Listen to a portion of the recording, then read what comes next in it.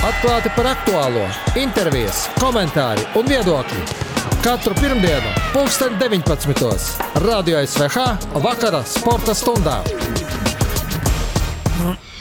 Esiet sveicināti pirmdienas vakarā. Radio SVH vakara sporta stundā atkal ar ciemiņu klāstu, bet, protams, arī ar daudz dažādiem notikumiem, par ko mums parunāt, arī par notikumiem, kas vēl būs, un būs vairāk Eiropas līmeņa notikumi šajā nedēļā jau Latvijā, un, protams, tas saistās varbūt pirmām kārtām ar futbolu, ar Eiropas kausiem. Gaidām divas spēles šonedēļ, un, protams, ne tikai ar to. Kā jau Allaš, arī klausītāju konkurss. Pagājušo piekdienu sestdienu, kā zināms, notika prezidenta balvas izcīņa un Baltijas čempionāts vieglatlētikā Valmierā.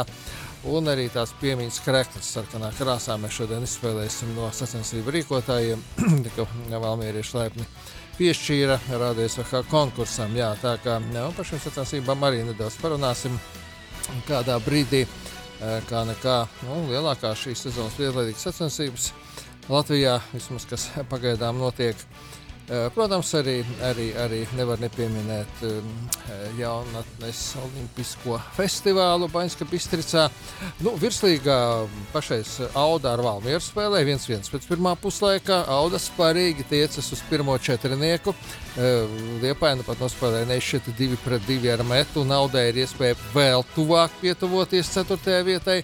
4 komandas piedalās Eiropas kausos nākamā sezona. Protams, Latvijas kausa izcīņa var ieviest tādas korekcijas, bet tomēr Valmiera līdere. Un katrā ziņā pirmajā puslaikā vismaz Auda apliecina, ka nevēlti komanda tiecas uz pirmo četrnieku. Bet, kā zināms, tad viens notikums parasti pie mums tiek izcelts īpaši. Nedēļas notikums! Patiesībā tas varbūt pat nav notikums. Bet fakts kā tāds, kas iepriecināja ne tikai basketbola līdzjutējus, bet jebkuru sporta līdzjutēju, proti pēc 5 gadu, gandrīz pēc 5 gadu pārtraukuma Kristaps Porziņš atkal uzvilks Latvijas izlases kreklu un palīdzēs Latvijas valstsvienībai pasaules čempionātiem, pasaules kausa kvalifikācijā. Ļoti svarīgajā otrajā posmā, kuru mēs sākam savā grupā kā vienu no līderiem, un gan spēlē ar Turciju savā laukumā 25. augustā, gan viesos Lielbritānijā 28. datumā. 2017. gada Eiropas čempionāta ceturtdaļfināls bija pēdējais turnīrs, kurā Kristaps pēdējo reizi spēlēja Latvijas izlases rindās.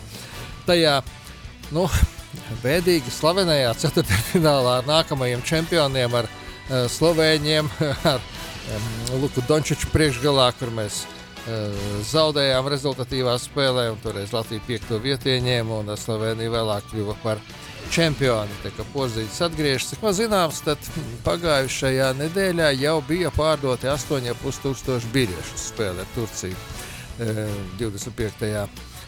augustā. Ja kāds nav nopircis, iesaku pēc iespējas ātrāk to izdarīt.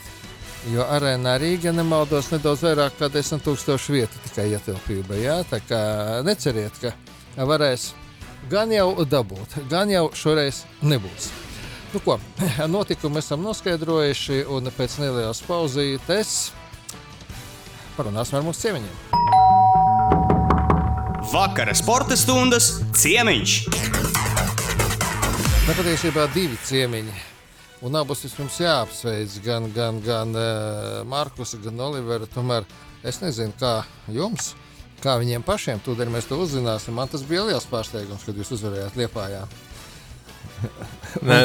Pirmo reizi šo sezonu kopā spēlējot. Jā. Protams, uz šo turnīru nebija mūsu, tā teikt, lielie pāri. Bet, tas nenozīmē to, ka turnīrs bija vājš un tā teikt, izmantojām to iespēju. Jā, astotdaļfināls mums īstenībā bija ļoti tāds grūts. Pirmo setu mēs 13 laikam zaudējām. Tad jau likās, ka varam arī astotdaļfinālā izkrist, bet uzvarējām un aizcīnījāmies līdz pirmajai vietai.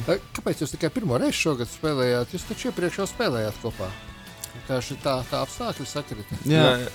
Es personīgi pats tikai nesen esmu atgriezies no traumas. Man bija krustnisko sājušu operācijā un Un Olivers jau bija visu sezonu spēlējis. Un tas, tie pāri, tā teikt, tīri trenera lēmumi. Jā. Olivers 20 čempionātā spēlē kopā ar Fokaretu, jā? Jā.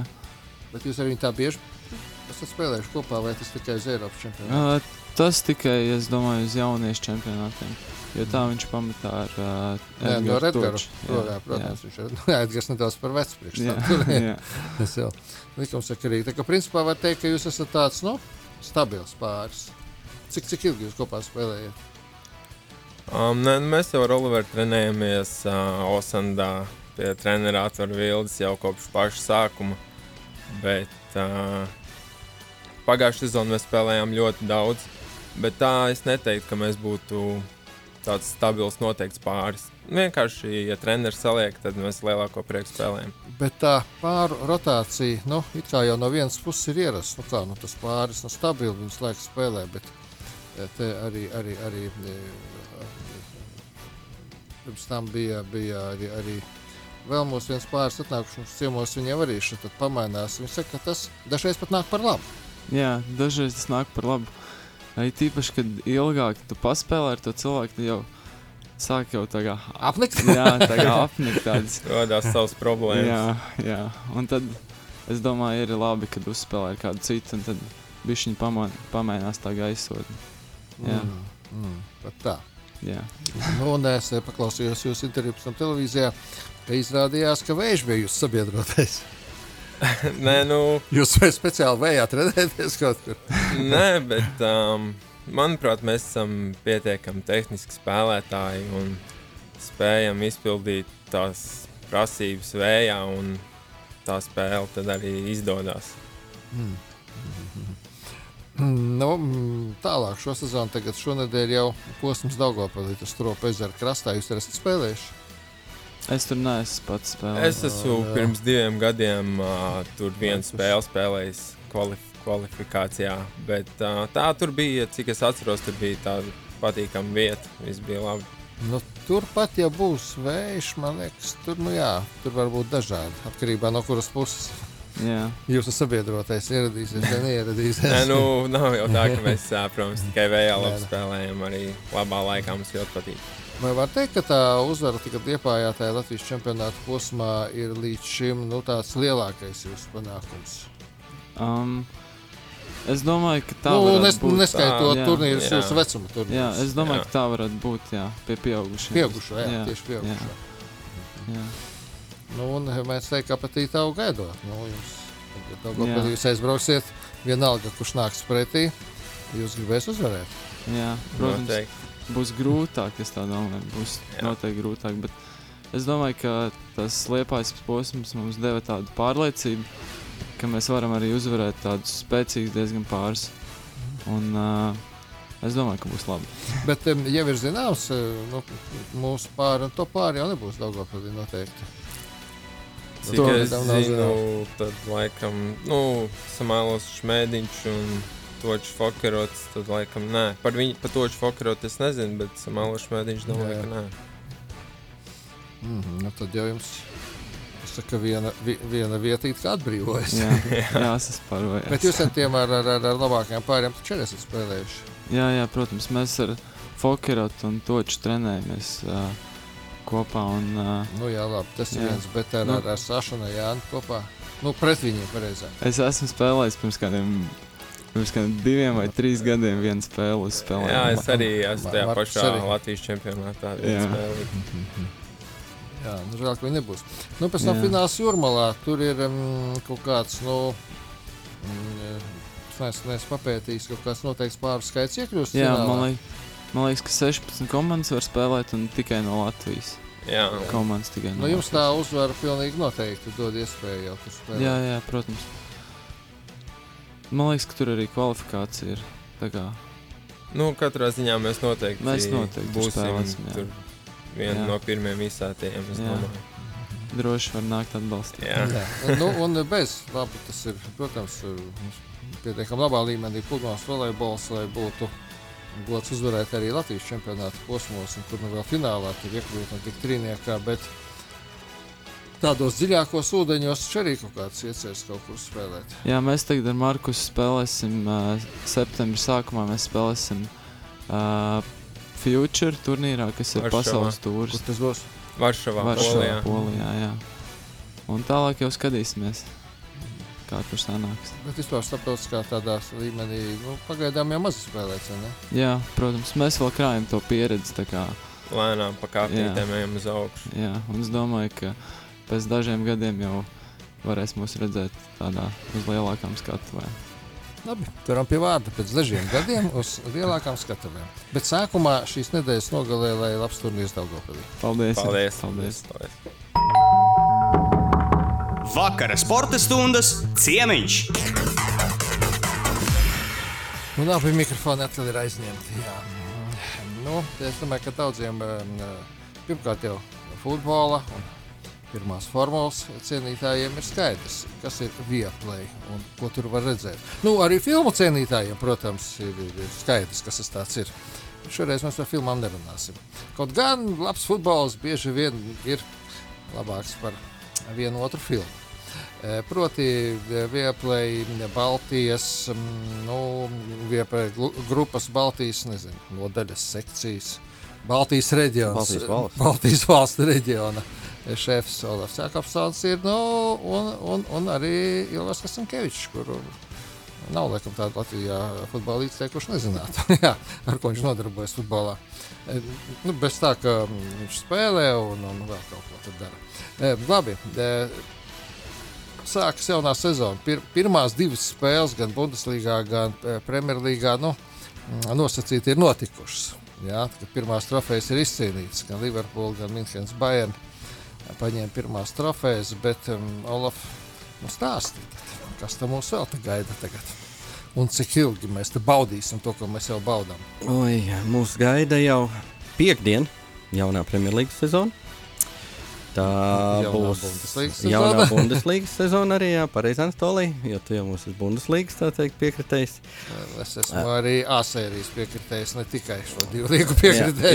Jā, mūs gaida 380 Premjerlīgas spēles, un es nezinu, kā iepriekšējos gados, bet mums ir tas stāsts, ka mums viņas visas ir jākomentē latviski, visas. Tātad... Bet tas taču labi. Tas ir labi. Kā mēs to izdarīsim, mēs pagaidām neapjaušu. Mēs to izdarīsim, mēs darām visu, lai to izdarītu. Mums tas ir jāizdara, tā kā būs darba daudz, būs daudz foršu spēļu, Ilvar, vai ne? Noteikti, 100%. Pati pirmā jau būs, ne? Kristāla Palace ar ko viņa ir Arsenāli, jā? Jā, tieši tā jau Londonas komandu duels. Jā, Londonas komandu derbijs. Viens no daudzajiem. Bet jā, turpmākos 5 gadus dzīvosim 5 gadus. Tas pats jau arī ar Bundeslīgu ir, man liekas, mums vēl ir 5 gadi, tā kā mēs būsim tādi ilgspēlējoši partneri šīm abām līgām. Līgas ir priecīgas, arī par to tieši tādēļ mums ir jākomentē visas spēles, kad viņi grib mazliet... Piedod, bet Lietuva, Igaunijā tāpat notiek. Tieši tāpat, valsts valodā viss notiek. Tieši tāpat valsts valodā būs visas 380 Premjerlīgas spēles, kas attiec uz Bundeslīgu. Tur, kā mēs zinām, tur būs atsevišķi kādas 2-3 spēles katrā kārtā, interesantākās, pārējās iet saprotamā valodā, angļu valodā. Jā, protams. Un tā kā es domāju, ka būs labi. Jā, ko tagad Ilvaram tādu pajautāt? 380 jautājumi droši. Tu jau galvenokārt ne, bet es tā saprotu uz Premjerlīgu. Labi, par Eiropas kausiem atsevišķi par izlasēm parunāsim. Jā, skaidrs, ka šobrīd absolūts fokus ir uz Anglijas Premjerlīgu un var teikt, jau mēnesis rīt pilnā sparā tā intensīvi gatavojoties. Man tā gatavošanās, teiksim, rutīna ir, labā nozīmē rutīna ir tāda, ka es katru dienu kaut kādu jaunu faktu, kaut kādu jaunu lietu piefiksēju. Man ir sava pierakstu sistēma, kā es to datēju, un tad pēc tam spēju laikā... Man ir sava izdruku sistēma. Tev ir izdruku sistēma. Es kādreiz, starp citu, darīju tieši tāpat, bet tad, kad pēc katras spēles man ir 8 lapas, kuras man ir grūti arī izmest ārā, man tā uzkrājās mājās tāds arhīvs, ka vienkārši es sapratu, ka man ir jāmaina sistēma. Cik tev gadā spēles sanāk, tad pareiķināsim? No Bundeslīgas apmēram tāda kaudze pēc sezonas. Jā. Un pēc tam Dažādas sezonas ir bijušas. Es teiktu, bija mēneši, kuros ir, teiksim, 20 spēles, rekords ir bijis mazliet pār 20 spēlēm, bet es teiktu, tā optimāli ir 12 līdz 15 spēles mēnesī. Tas ir normāls grafiks patiesībā. Jā. Var viegli izrēķināt, cik tas ir gadā, un var izrēķināt, cik jau 15 gadu sākot komentēt, cik tās ir spēles. Nav jākrāj tur papīri, tad tu, zini kā, tur makultūrā var nodopst uzreiz lielā daudzumā. Uzreiz kādu fabriku varētu uzturēt, bet patiesībā tagad, es esmu pārgājis uz mazliet citu sistēmu, un viss ir, var teikt, vienā vācu žurnālā un vienā biezā kladē, kur viss tā sistēma, 2 biezās kladēs. Un tas arī palīdz, var teikt, pārmetot no sezonas uz sezonu, izmantot šos pierakstus un tā tālāk. Jā, žēl, ka Rīgā tagad vairs, es nezinu, kāpēc nevar nopirkt ne World Soccer, es jau zināju, ka tu to pieminēsi. Ne sportbiļdi, ārprāts. Starp citu, es tagad braucot uz SVH, man tieši zvanīja viens cilvēks, tā sakrita, viņš ir futbola fans Latvijā, bet viņš aizbrauc bija uz Nīderlandi. Es saku, paldies, ka tu man piezvanīji, viņš par citām lietām man uzdeva jautājumu. Es viņam saku, klausies, tev kaujas uzdevums, rītdien tu lido no Nīderlandes, tavs uzdevums ir atvest kikeru, jo viņiem ir brīnišķīgs sezonas apkopojums. 5 spēcīgākās līgas, viņiem ir visi sastāvi, visi vēsturi, paši svarīgākie fakti, cik tur tituli un tā tālāk. Fantastisks materiāls. Tas ir tāds pamats jau. Jā, tu atver priekšā, kur jebkurā brīdī tu vari izmantot, kad konteksts vai spēles saturs to ļauj, vai ne? Bet skaidrs, ka tas neatņem to pašu svarīgāko sadaļu, ka tev ir nemitīgi, ka no spēles uz spēli jāgatavojas, un viens ir tas laiks, ko tu patērē, teiksim, katrā konkrētajā spēlē, bet reāli ir vesela stundu artilērija, kas tev sakrājās, ka tu skaties, teiksim, iepriekšējās 2 spēles, jo tu zini, jau to grafiku mēnesi uz priekšu, tu zini, ka tev tā viena komanda, piemēram, Crystal Palace būs pēc 2 nedēļām. Tu jau mēģini arī vairāk tās komandas spēles noskatīties. Jā, bet tagad arī tajā internetu platformās taču tik daudz. Noslēgt var Anatoliju tur. Nē, es jau te, varbūt es tev tas mazāk attiec, bet vēl jaunākiem kolēģiem teicu, ka kādreiz bija problēma, kur to visu sameklēt, tagad ir problēma, kā to visu apkopot un izmantot. Jā. Olaf, bet vēl taču ir Eiropas kausi un izlases. Eiropas kausi, izlases septembrī. Tur Nāciju līga pēdējās 2 kārtas. Nāciju līga, jā, un Eiropas kausi mēs sākam rādīt principā no grupu turnīra vai no Champions League playoff kārtas. Joprojām pastāv iespēja, kad viņš Žalgiris spēlēs Champions League. Joprojām. Bet, teorētiski ir. Jā, tur ir visas 4 līgas, šis katrs no mums. Tā kā tas mums arī, protams, ir, un bez tā, protams, ir jau sācies Anglijas Championship. Jaunā sezona jau oficiāli jau ir pirmā kārta jau ir aizvadīta, un tad jau ir vēl daudziem ļoti interesē ir šis pagrablīgas, arī Angļu 3., 2. un tā tālāk, kur spēlē interesanti futbols svētdienās un sestdienās. Igaunijai viens komentētājs, kurš īstenībā ir kā traks uz to, un viņš ir īpaši, ja viņam sanāk aizbraukt kaut kur uz Angliju, viņš saka, jāaiziet uz vienu Premjerlīgas spēli un tad uz kaut kādu 6. līgas spēli. Tas ir tā kā obligāti. Jā, tas varētu būt ļoti interesanti. Jā, bet vēl jau bez futbola arī pirmā formula skatīties vieglāk.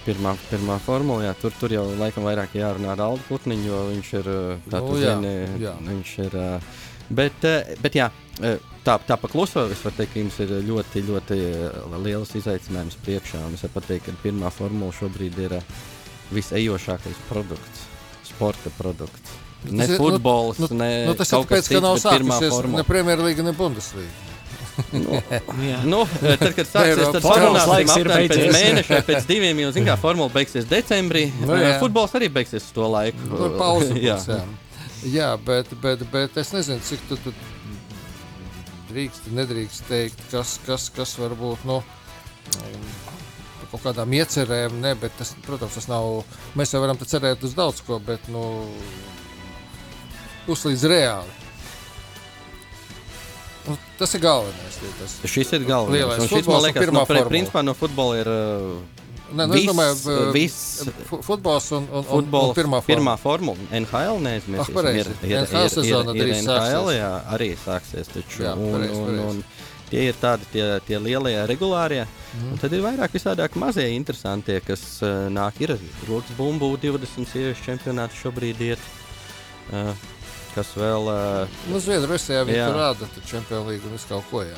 Nē, arī mums tāda latvieši ir pieejams. U20 sieviešu handbola čempionāts iet. Labi, tad pateici. Jā, un tad ir, no futbola vakar bija pārbaudas spēles, gan Liverpool bija, gan Leicester City, un Tottenham, man liekas, vakar arī spēlēja. Tā kā nav tā, ka tikai futbols. Var jau arī kaut ko citu atrast. TTT. Diemžēl vairs nespēlēs nākamā sezonā Eirolīgā. Jā, pagājušajā sezonā, patiešām arī tās spēles varēja redzēt, izbraukums spēles. Bet šo sezonu, diemžēl, bez. Bet, es saku, futbols, tas ir tas sporta karalis, kas mums ir biezā slānī, ieskaitot, es gaidu to mirkli, lai mums nākamie Eiropas čempionāti fināla turnīri. Bet kvalifikācija taču visa būs, gan Eiropa, gan nākamā pasaule. Jā. Un arī sākot no jaunās sezonas Čempionu līgā Eirokaus dienās, ja mums līdz šim bija, mēs komentējam 3 spēles, latviešu 2 spēles atvainojos Latvijas, tad no jaunās sezonas mēs jau 3 spēles komentēsim. Otrdien, 3, trešdien, 3, ceturtdien. Tad nāk klāt. Jā, tā kā nāks vēl pa vienai klāt. Tas ir labi, vienkārši tas labi, ka pateicis. Apmēram, tu zini, uz ko gatavoties? Nē, es zinu, kurus vakarus es nebūšu, vienkārši laicīgi mājās. Tas arī viss. Tas nevienu vakaru nebūs mājās. Tas to pusiet. Bet tur tāpat paliek viena agrā spēle, un tad pārējās vēlās. Jā. Tas ir labi, jā. Es ceru, ka tie, kas klausījās, tie jau bērzē rokas un piekdien jau sāk skatīties. Bundesliga. Nē, mums jau gandrīz vienā laikā Eintracht Frankfurt spēlē ar Münchenes Bayern un pusstundu vēlāk spēlēs ar Arsenalu. Tā kā lūdzu ir iespēja izvēlēties. Ja Ilvars jau ir pateicis aptuveni, kam nākamā sezona Premjerlīgā jāuzvar, tad tev ir iespēja pateikt, kas Bundesligā uzvarēs. Zini, protams, visi tur tagad Vācijā bērzē rokas. Levandovska nav, te redzēsim, ko tagad, bet viņiem toties man neir. Tagad, un ko, labi, superkaus, tā pirmā spēle, tas nav rādītājs, bet es ļoti ceru, Münchenes Bayern vienmēr bija viens no maniem favorītu klubiem, bet es ļoti ceru, ka viņi neuzvarēs ar tik lielu pārsvaru un tik priekšlaicīgi. Lai tā intriga līdz pašām beigām saglabājas. Ne tikai par tām komandām, kuras iekļūs Champions Līgā nākamā sezona, vai tur izkritīs vai neizkritīs, bet arī par titulu. Tas tā arī ir, jebkurā tajā futbola līga biznesā, un tajā arī ir stāsts par to, ka viņiem tomēr vajag, lai mainās čempioni savādāk, lai nav tā kā ir nevis Bundesliga, bet Bayern līga. Cik? 10 gadus jau, jā. 10 gadus pēc kārtas, jā. Tieši tā. Kādreiz skonto to pašu novēlēja, lai viņiem neizdodas ar tik lielu pārsvaru uzvarēt. Cik viņiem bija 13, jā? Pēc kārtas, jā. Tad mēnešanai vēl ir ko tiekties, lai pamēģina atkārtot skonto rekordu. Un joprojām mēs ceram, ka kāds no latviešu klubiem varbūt tiks Eiropakausu grupu turnīru. Jā, un ceram, ka kāds no Latvijas futbolistiem kādreiz tomēr tiks Premjerlīgā, Bundeslīgā, lai mēs varētu tās spēles ar īpaši interesi skatīties. Tieši tā. Paldies, ka atnācāt. Mēs jau tā kaimiņos vien esam, tā kā ar piekdienu startējam. Aiziet. Atklāti par aktuālo, intervijas, komentāri un viedokļi. Radio SVH vakara sporta stundā. Tā. Esam parunājuši par daudzām interesantām lietām, bet vēl viena interesanta lieta mums vismaz viena šonedēļ briest, un par to mēs parunāsim pēc tam par tādām aktuālām notikušām lietām. Proti pēc 14 gadiem atkal notiks Cēsu rallijs. Un tur būs ļoti interesanti redzēt Māri Nekšanu, piemēram. Mēs arī esam viņu sazvanījuši. Sveiks, Māri! Sveiki! Kā sokas garāžas darbos? Jā, tik tiešām uzminējāt. Esmu garāžā un komplektējam no mašīnu kopā. Pastāsti pirmkārt par savu jauno mašīnu, jo man liekas, tā ir tāda arī papildus interese, kāpēc ir jāredz, kā tu tur brauks, jo man jau šo to pastāstīja, bet es tā neatļaušos tavā vietā, labāk tu pats. Jā, kā jau droši vien lielākā daļa Latvijā, un ne tikai Latvijā, zina, ka mēs būvējam prototipus, kas ir bāzēti uz Ford Fiesta bāzes. Un ar pašu izgatavotu piekāri, faktiski tur no Forda ir palicis ļoti maz. Lielākoties viss ir mūsu pašu ražots un taisīts un būvēts. Un Nu jā, un sākām šo mašīnā būvēt kādu laiku iepriekš, un tad likās pēc tiem termiņiem, ka uz C100 tā kā varētu dabūt gatavu, bet darbi tik ātri neiet uz priekšu, daudz jauninājumu salīdzinot ar iepriekšējo modeli. Un beigās ir tā, ka tagad ir aktīvi un brīvdienām jāstrādā pēdējās dienas. Vai tu zini, kāda tev sagaida konkurence cēsīs? Jo tomēr tas tāds atgriešanās, rallija atgriešanās cēsīs pēc reiķiem 14 gadiem. Jā, būs vecmeistari, būs Jānis Vorobjovs un Elvis Hermanis un Matīs Mežaks. Es dzirdēju, ka Mārtiņš Eskis arī braukšot. Mārtiņš, jā, viņš ir ātrs, bet viņu var pieskaitīt pie jaunās paudzes. Jā, protams, un tikai pie jaunās. Viņš vēl nav vecmeistars. Jā, ar vecmeistariem būs interesanti cīņa. Vairāk jau man būs laikam cīņa pašam ar sevi un jauno tehniku, jo izskatās, ka vajag tehniku mēs nespēsim izbraukt, tad faktiski pirmais brauciens, pirmie tehniku būs trasē. Kad tas iepriekšējā reiz piedalījies rallijā? Es mēģinu tā 1-2 rallijas gadā uzbraukt. Šogad es neesmu. Nē, šo sezonu tev būs pirmais, jā. Jā, šo sezonu būs pirmais. Pagājušā sezonu es nobraucu Cēsu ralliju. Jā, Cēsu, tad viņš bija mini rallija. Jā. Forši, man jau patīk. Cēsis patīk un Cēsu rallijas un forši organizatori. Tur jau tas reliefs arī pateicīgs, lai būtu interesanti. Jā.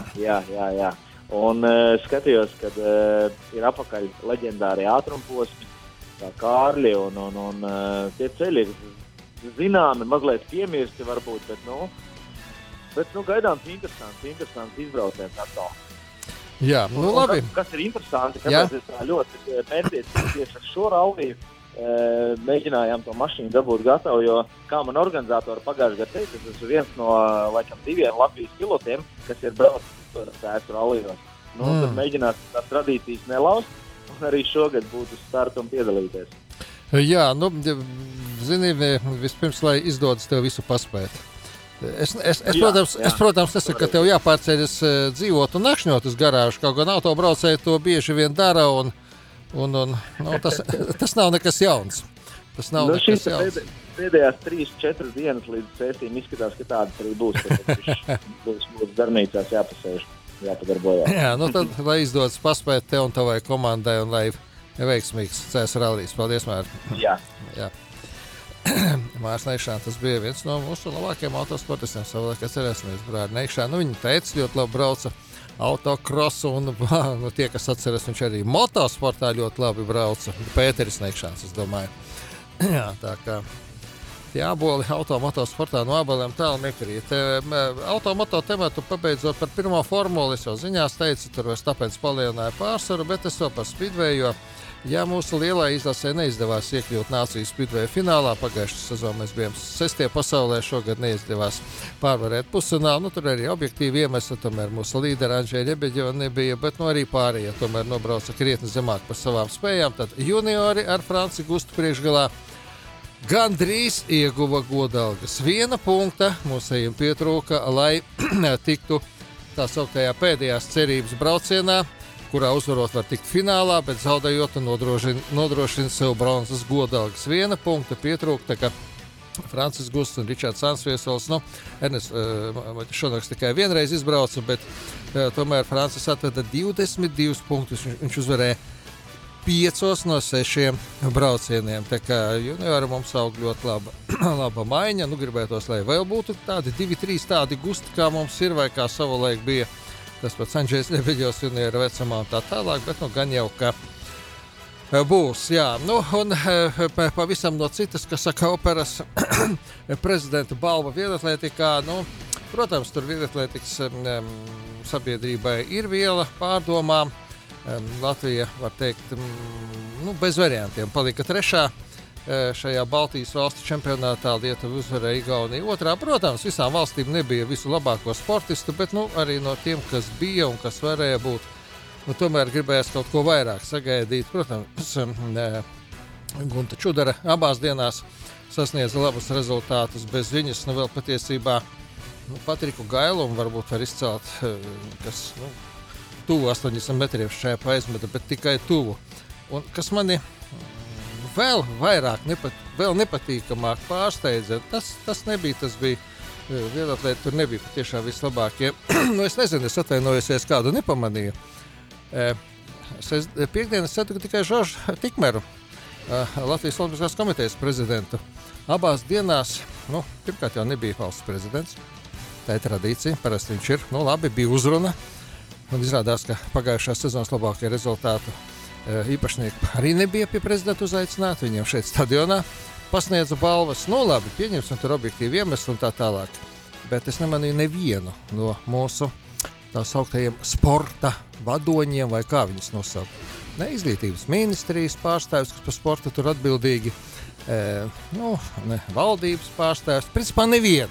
Es atvainojos iepriekš, ja varbūt kādu nepamanīju, jo meklēt nevienu nebija laika, bija jāsēž pie mikrofona 2 dienas, katru dienu par 5 stundām, bet tomēr kaut kā, man liekas, ka ja tas tā patiešām ir, kā es stāstu, man liekas, tas ļoti lielā mērā arī daudz ko izsaka.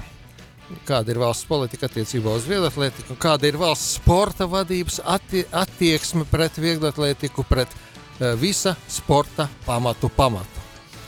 Tad, ko tam mēs gribam? Labi, kaut ko patīkamāku. Kaut kas patīkamāks ir futbols, tas ir Eiropas kausi. Protams, žēl, ka Liepāja un Valmiera netika tālāk. Liepāja bija no visām mūsu komandām visspēcīgākais pretinieks, tur nav ko pat salīdzināt, Bernes klubs Young Boys, bet 0-3 tas pat varbūt atbildes spēlē neatbilstam īsti spēku samērām. Valmierai, man liekas, tāda komandas pieredzes kā tādas, pirmkārt, pietrūka spēlē pret Škendiju komandu, pret Ziemeļmaķedonijas vienu no labākajām komandām, bet, es neteiktu, ka pretinieks bija galvastiesa pārāks. Jā, mazliet spēcīgāka bija Tetavas komanda un tur tas arī izpaudās, bet toties ļoti labu iespēju atstāja Rīga futbola klubu. Jā, starp citu, Auda un Valmiera pagaidām joprojām 1-1 tur spēle tuvojas beigām. Jā, skaistas spēles pret Ružemberoku, Slovākijas vicečempionu, pelnītas uzvaras un jau trešdien vakarā Skonto stadionā Žil Vicente, Portugāls, 5. spēcīgākā komanda RFS, tikai sāks konferences līgu ar 3. kārtu, viņiem Hibernians nāk pretī, viņi ceturtdien spēlēs.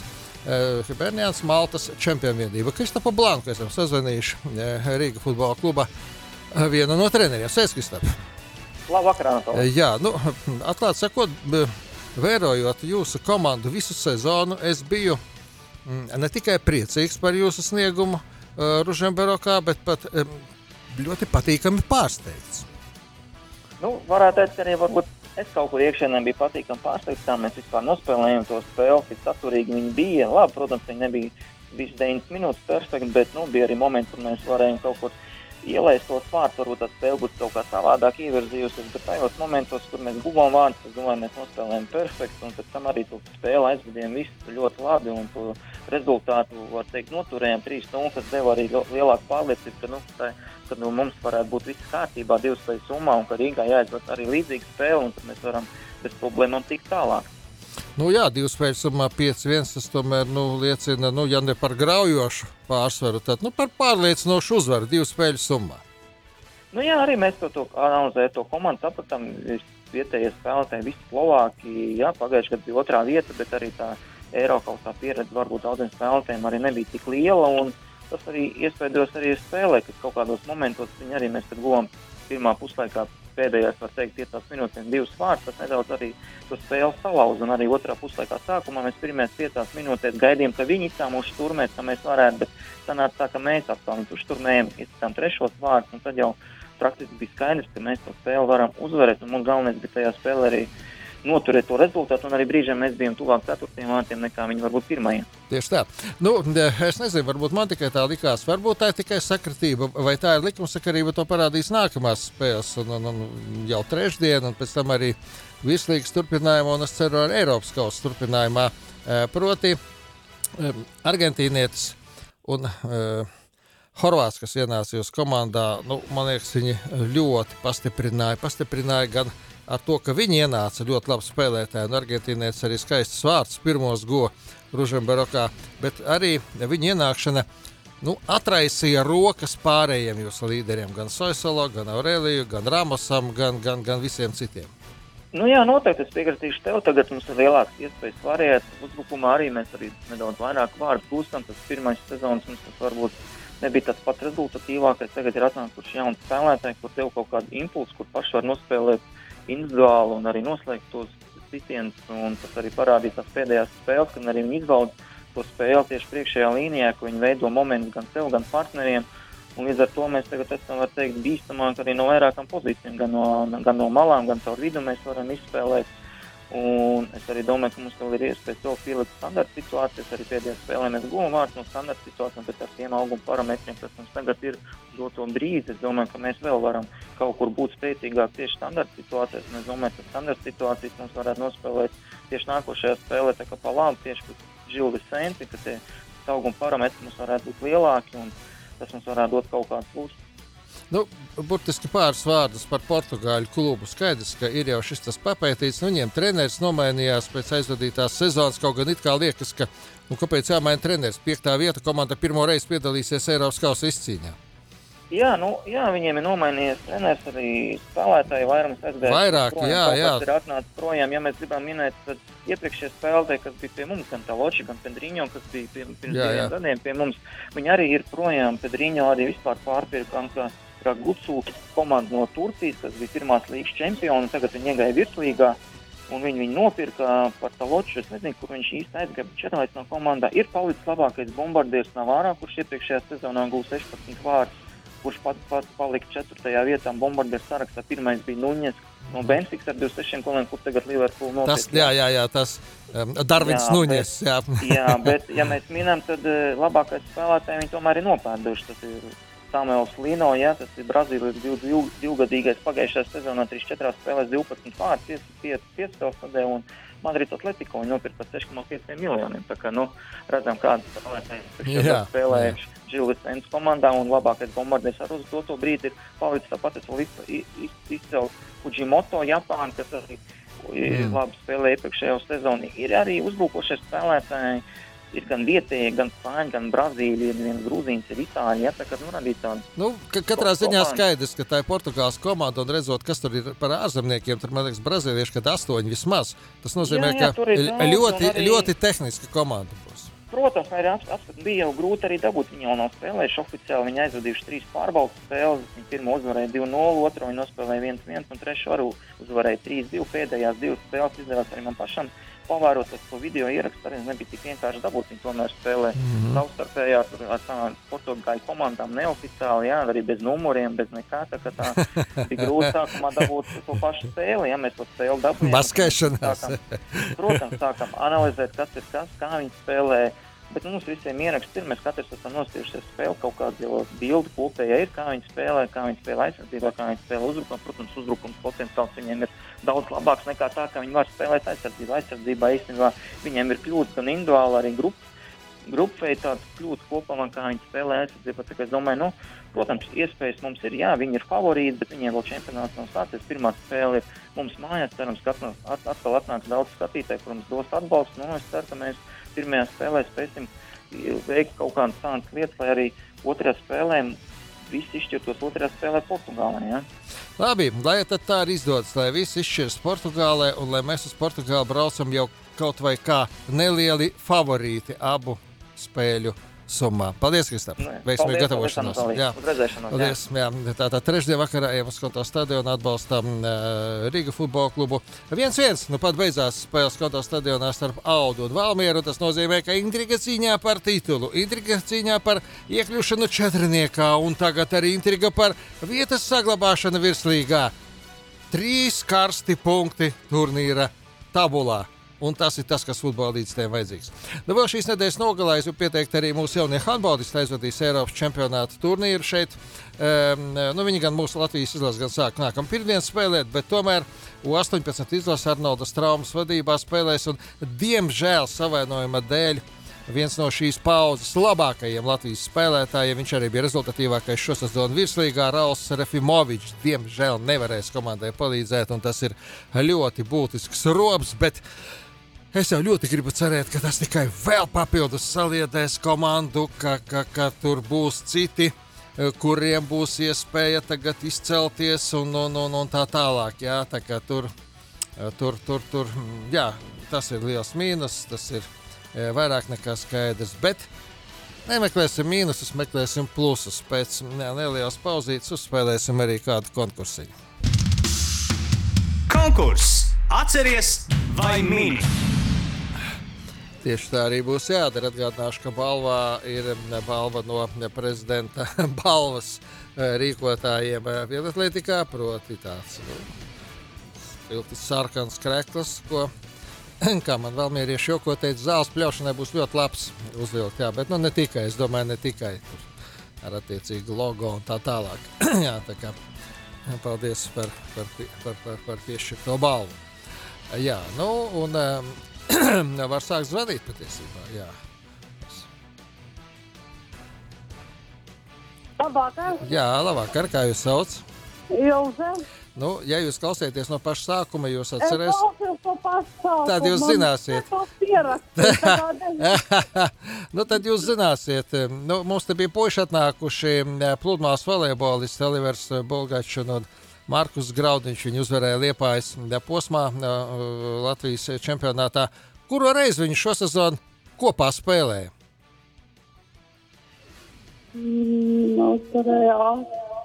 Kurš šo sezonu? Jā, šo sezonu, kuro reizi viņi kopā spēlēja? Otro laikam. Nē, gan. Tā nebūs. Tā nebūs. Nu tā, visi pārējie dzirdēja jautājumu, un pēc tiem nākamajiem vieglāk atbildēt man liekas tā, bet nu labi, varbūt man tikai tā liekas. Hello. Halo. Jā, labvakar. Astoto. Nē, arī nē. Tā kā atgādināšu, ka Markus Graudiņš un Olivers Bulgačs uzvarēja Depo Open Liepājas posmā šo sezonu. Kuro reizi viņi šo sezonu kopā spēlēja šajā turnīrā? Pirmo. Tieši tā, kā jūs sauc? Normāls, pareizi. Pirmo reizi viņi spēlēja šo sezonu kopā un uzvarēja Liepājas turnīrā. Nelieciet Normāls nos klausilu, mēs tūdēļ sarunāsim. Nu, patiesībā pēc balvas jūs varat jau rīt no rīta braukt uz RDSVH, bet tomēr sazināsimies vēl. Tā kā palieciet lūdzu pie telefona. Jā, nu, šī pirmdienas sporta stundā, vakara sporta stundā RDSVH ir beigusies, bet pēc nedēļas jau būs nākamā pirmdiena. Un atkal būs RDSVH vakara sporta stundā. Anatolijas Rēpāns bija kopā ar jums, kopā ar mūsu interesantajiem ciemiņiem. Tiekamies pēc nedēļas.